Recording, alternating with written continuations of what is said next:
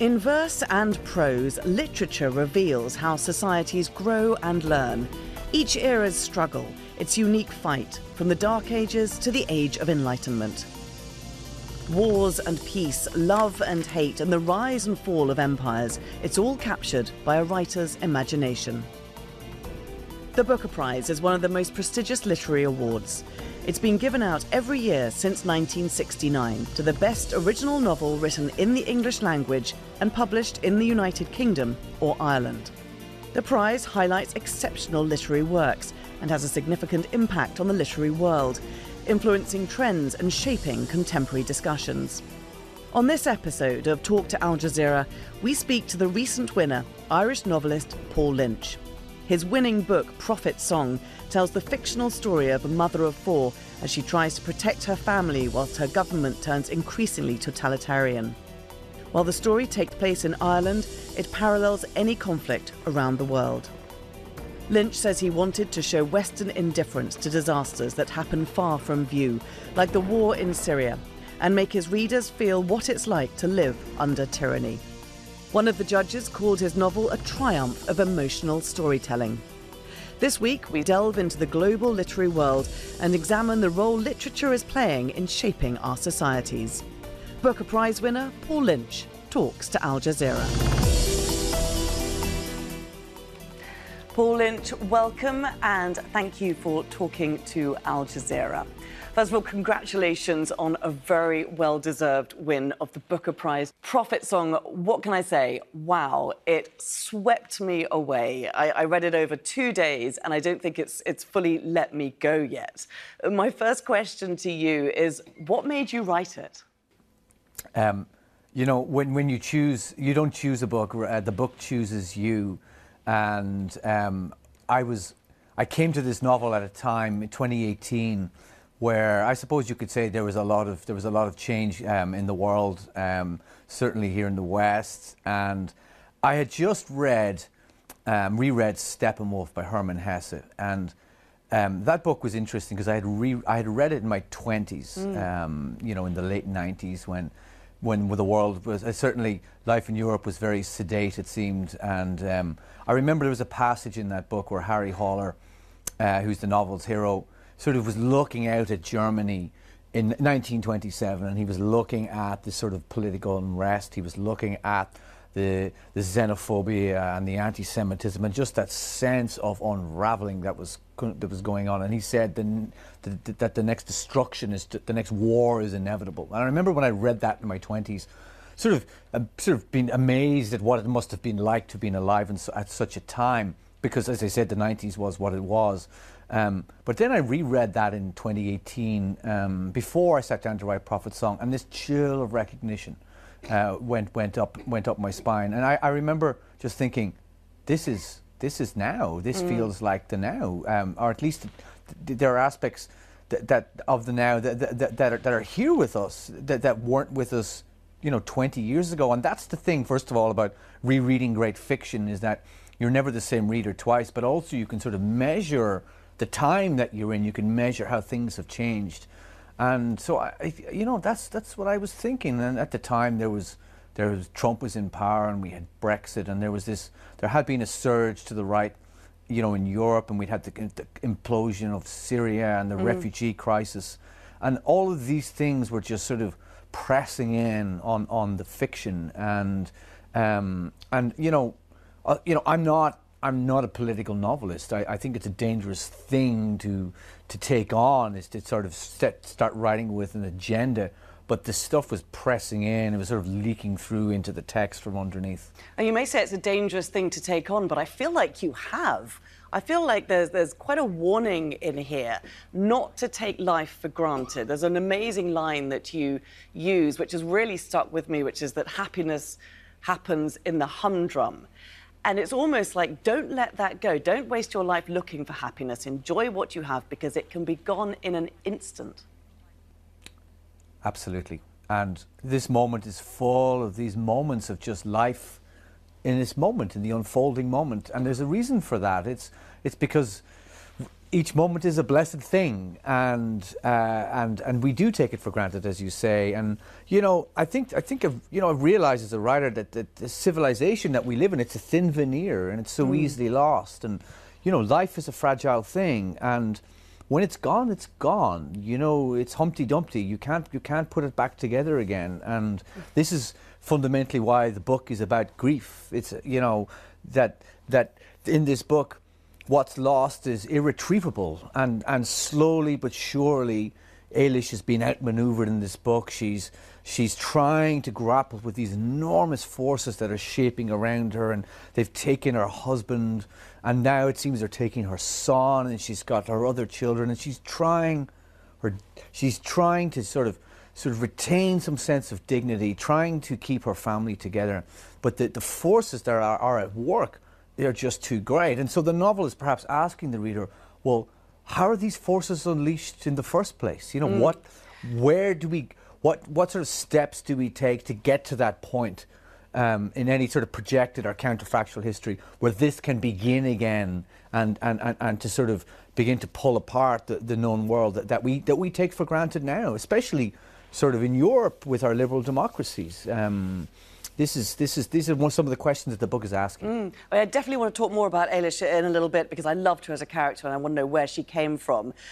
First of all, I just want to ask why you chose to set this in Ireland, other than the fact that you know it and you live there, because there's been some people who have said they find it really hard to reconcile this sudden totalitarian government in a place that's got such a strong democracy. I wonder why you didn't explain more how that came about and what this government's ultimate aim was.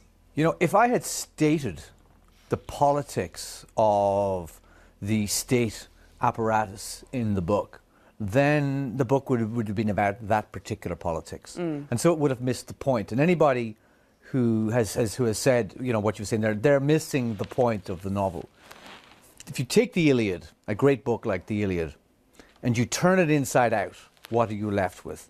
All the heroics, the political action, the grand stage of action, all of it disappears, and we are left with the characters who are living through the events in the background. You know, and you were saying life is lived in the humdrum. It's also, this book is about those moments. It's about the hidden life of unrecorded acts. And I think that's what the novelist's duty is to capture. It's not the grand stage. It's not the politics. It's not. This book is chasing something very different. It's going after. It wants to know. You know, it wants to know what is it like for people to live through these events. The events, the mechanisms that create these events are different, and they have different shapes, but the outcomes are always the same.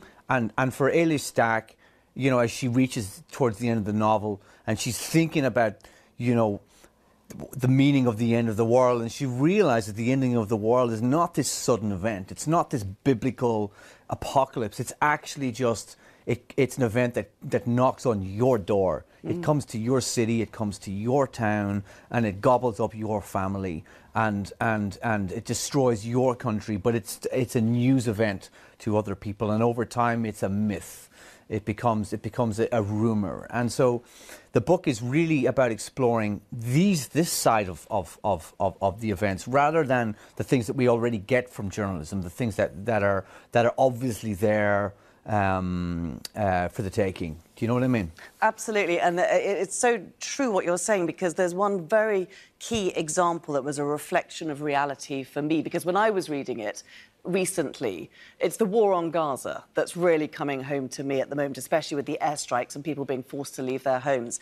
So when I read Molly saying, if you want to give war its proper name, call it entertainment. We are now TV for the rest of the world. And that actually gave me goosebumps, because a very key moment from the war on Gaza for me, covering it from here in Doha, was watching a man in the Jabalia refugee camp who had just had his house and his neighbours' houses bombed, and he's looking straight at the camera and he's screaming at them, "Are you watching, world? Are you enjoying this movie?"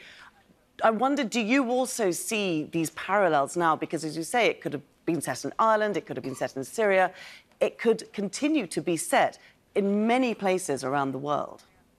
Yeah, and you know, when I set a novel like this in Ireland, it's really, it's you know, I'm holding up a magic mirror. It allows us to imagine it in a place where it would seem to be impossible, but by doing that, it makes it all the more real. It makes it more universal.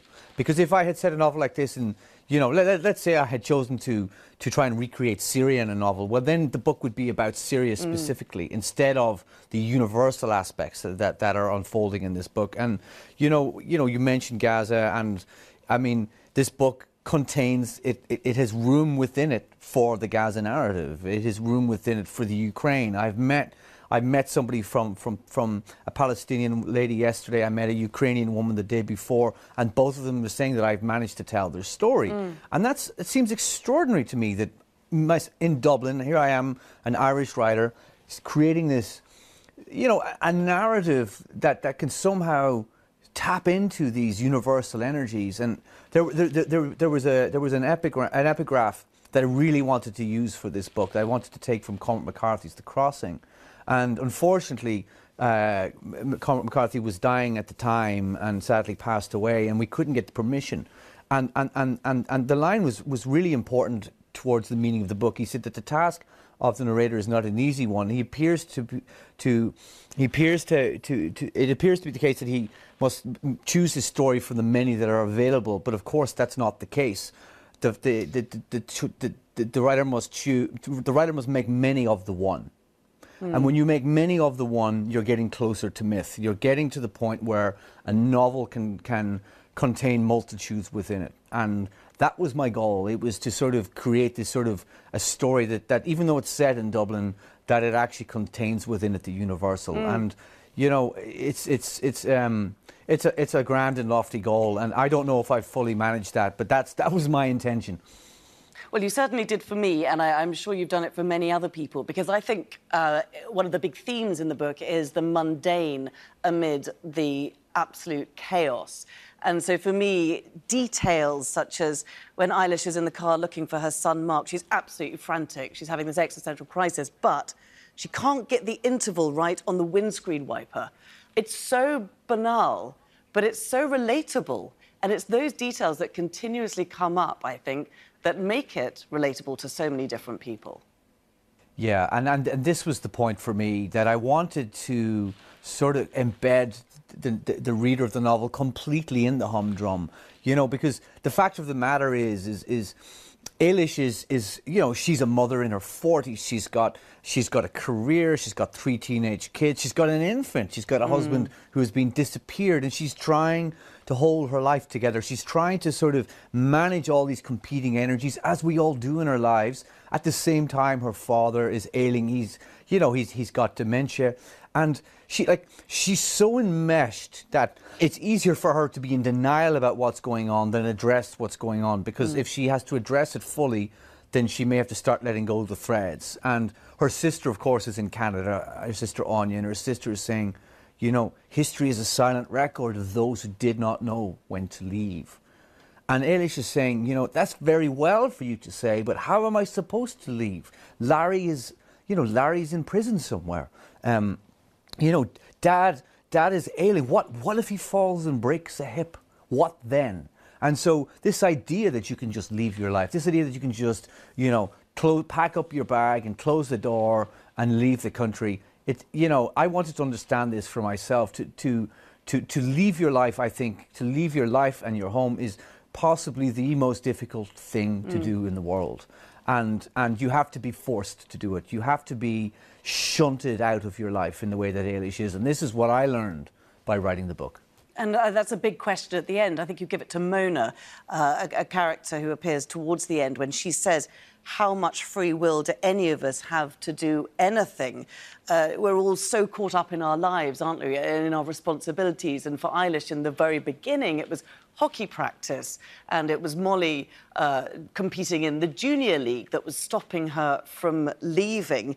I mean, it does, as you say, it shows us just how difficult it would be to leave, when perhaps our first question might be, well, why didn't she just get out of there at the beginning? By the end, you're like, actually, yes, it would be very difficult to uproot ourselves themselves. And again, this is what we see in Gaza, in the Palestinians not wanting to leave the north of Gaza that is being bombed to go south, because that's everything that they're leaving. You can really sense that in the novel. It's devastating. Yeah, and you know, free will, the exploration of the question of free will is very central to this novel, and you know, it's something I've always been interested in as a novelist. Is this sort of sense that we are all living our lives, we are all searching for some sense of just, you know, authenticity of the self. We're looking for dignity, and at the same time, you know, when my characters find themselves caught up in these enormous events, these things that are just, you know, throwing them around like dust. How are they to reconcile that? You know, these forces are shaping their lives, and yet there you are at the center of it, a human being with a beating heart, and you're trying to have some dignity. And there are no easy answers to this. I mean, there not be an answer at all, but yet, yeah, it's something that's central to all my novels. And Mona has that moment in the book where she speaks about it, and she says, you know, I used to think that I had free will. I used to think I had agency. And now I realize that that was just a delusion, that, you know, that we are just caught up always in these enormous forces that are shaping our lives, and we really have very little say about any of it. Let's talk about Eilish a bit. I mean, she's obviously your central character. I think she managed to keep the most remarkable dignity in an incredible situation. There were many times in the novel when I was like, I would not be that calm, polite, that collected to these officials, these faceless officials that represent the state, and to the forces that were bearing down on her. Even when the kids are fighting, you don't see her lose her cool. She's wonderful, she's complex. How did you create her?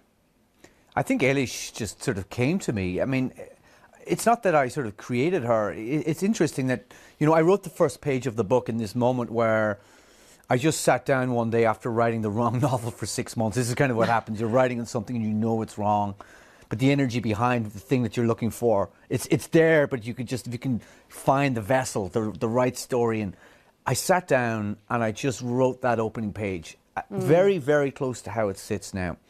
And Eilish is there in the, I think from the second sentence, she's there in close third person, and she's inhabiting that text. And I didn't go looking for her; there she was. And sometimes I think, you know, writing, it's like you're you know, it's sculpture. You find the shape in the stone. You know, you just have to move the words, and there they are. And she seems to me to be this. She's an extraordinary person. She's so complex. She's so, you know, she's so in the world and in the moment, and yet she has these layers of complexity within her, and we're sort of delving into her sort of memories, her life, her feelings. We're transported by her, and yet what she has to take on, what she has to deal with, what she has to confront, it's shocking, you know. And I had to go there with her. I had to follow the logic of events and truthfully meet those moments and not turn away. And that was really important with this book, was to just be with her there as she's taken through this story. And the children, I've got to ask, because there's three main characters. There's the baby, of course, but there's Mark, there's Molly, and there's Bailey. They all cope with the situation in very different ways. Mark is all action and wants to go. Molly withdraws. Bailey hardens. Did you look at real-life situations as to the psychological impact of war on children to gauge these reactions in the children? Yeah, I mean, I did. I obviously would have done a reasonable amount of research for this book so I could understand the impact psychologically of these kind of things. But, you know, I just went with it. I just, you know, I mean, it's my job as a novelist. This is what I do. And, you know, we're sort of natural psychologists in a way. And I just went with each character. And I mean, you ask yourself questions like, well, you know, what does this character want now? Who are they and what do they want? And, you know, Bailey in particular, Eilish makes the mistake of lying to him, you know, when Larry is taken away and not returned, and there's no answer. There's silence from the state. He's been disappeared. And Eilish makes the mistake of not telling him because she thinks he's too young, that he won't be able to handle it. And it proves a mistake because it changes Bailey in a way that he may not have changed. And because of that, they then have this sort of, there's then a narrative between them that takes off, it has its own energy through the book. And I mean, I'm a dad, I have 2 kids, I have 2 younger kids, so it was an opportunity for me to also let that side of my life into my writing, perhaps for the first time. And you know, like they're fighting for the remote control at the start of the book. Bailey's they're always running out of milk. You know, he's always saying, why have we got no milk? And Molly's complaining about this and that. And that's how life is. And it seemed to me to be that it's essential to convey this aspect of life within this narrative. That, you know, the humdrum. It's just, again, bringing it back to the banality, because this is what life is like. Well, that milk, I mean, it proves to be a crucial point in the book, doesn't it? And just a warning to viewers, if you haven't read Prophet's Song yet, this next couple of questions are spoiler alert. But I have to ask you, Paul, why did Bailey have to die? It was devastating. That's a big spoiler. Yes. So I won't discuss how or what, but I will say that the book has a momentum of truth to it, and the truth was the most important thing that shaped the book. So as I was writing, I would often have ideas, maybe you know, sort of romantic, novelistic ideas. Maybe Eilish can do this, or maybe this could happen, and the book would just say no. And what I realized was that there's this sort of, I see the book as a series of equations that leads to the last line, and that last line is the QED, and I had to prove that last line true. And so there's an implacable logic, and I could not flinch from that logic. I could not look away. And that, you know, there's a moment, that chapter, where the worst happens. I couldn't write that for a while. There was a number of months where the energy of it was too great for me. I was really blocked. I wasn't sure how to do it, and I also didn't want to confront it myself until I felt ready to do it. And when I wrote it, it just came out. It came out of me in a flood, because I was ready for it. Just moving on to your style, a lot of discussion about it. No paragraphs, no speech marks, very few full stops. It's an exhausting read, I think it's fair to say. And I also want to just bring in the fact there's almost no humour in it, except for one moment which actually made me laugh out loud, and it was when Jerry Brennan, Eilish's neighbour, looks at the word traitor that's been graffitied on her car, and it's horrific. It's a horrendous experience for the family, and he looks at it, he says, "Is it just me, or is that not spelt right?" It was absolutely brilliant for me. But why did you not allow the reader more levity, more moments like that? Again, the book just had its own implacable logic, its own rules. You know, maybe it's because you know, the book is just so much weight you know, in a certain direction, that the weighting would be wrong if there was more levity. I honestly don't know, but I make decisions about, you know, for example, things like there not being paragraph breaks. These are decisions that are really important, and I think that when you're writing a book and you make choices to play with the form and do things that are perhaps unconventional, though it's not unconventional to have no paragraph marks, it's not unconventional to have no quotation marks. There are many writers who have been doing this for quite some time, but you must justify it in the meaning of the story, and the justifications are there. You know, the reader will find themselves imprisoned in this text in the same way that Eilish is imprisoned within her reality. There's just nowhere to turn. There's no breathing space, and at the same time, you know, those long sentences are a way of inhabiting the moment, of getting down to the heartbeat of Eilish's life, while at the same time they create the feeling of momentum, of just the pull of events that Eilish is completely enmeshed in. Those sentences are pulling the reader along. They certainly do, and they don't let go. You've just won the Booker Prize. You've won no shortage of prizes. You're a prolific receiver, it's fair to say. What's next for you? What should we be looking out for? Well, there won't be another novel for some time, because I'm going to be busy doing Booker stuff, I think, for the next year, or so I'm told. But I do want to get back to work, and I had started a new novel, and you know, I'm not even sure yet what it's fully about, because it's you know, it's early stage. But I never talk about what I'm writing. But you know, for the moment, it's just going to be Booker Prize. I think that's my life, that's my reality. But I can't and shan't complain. As it should be. Paul Lynch, it's been an absolute pleasure and honour speaking to you. Thank you for talking to Al Jazeera. Okay, thank you so much.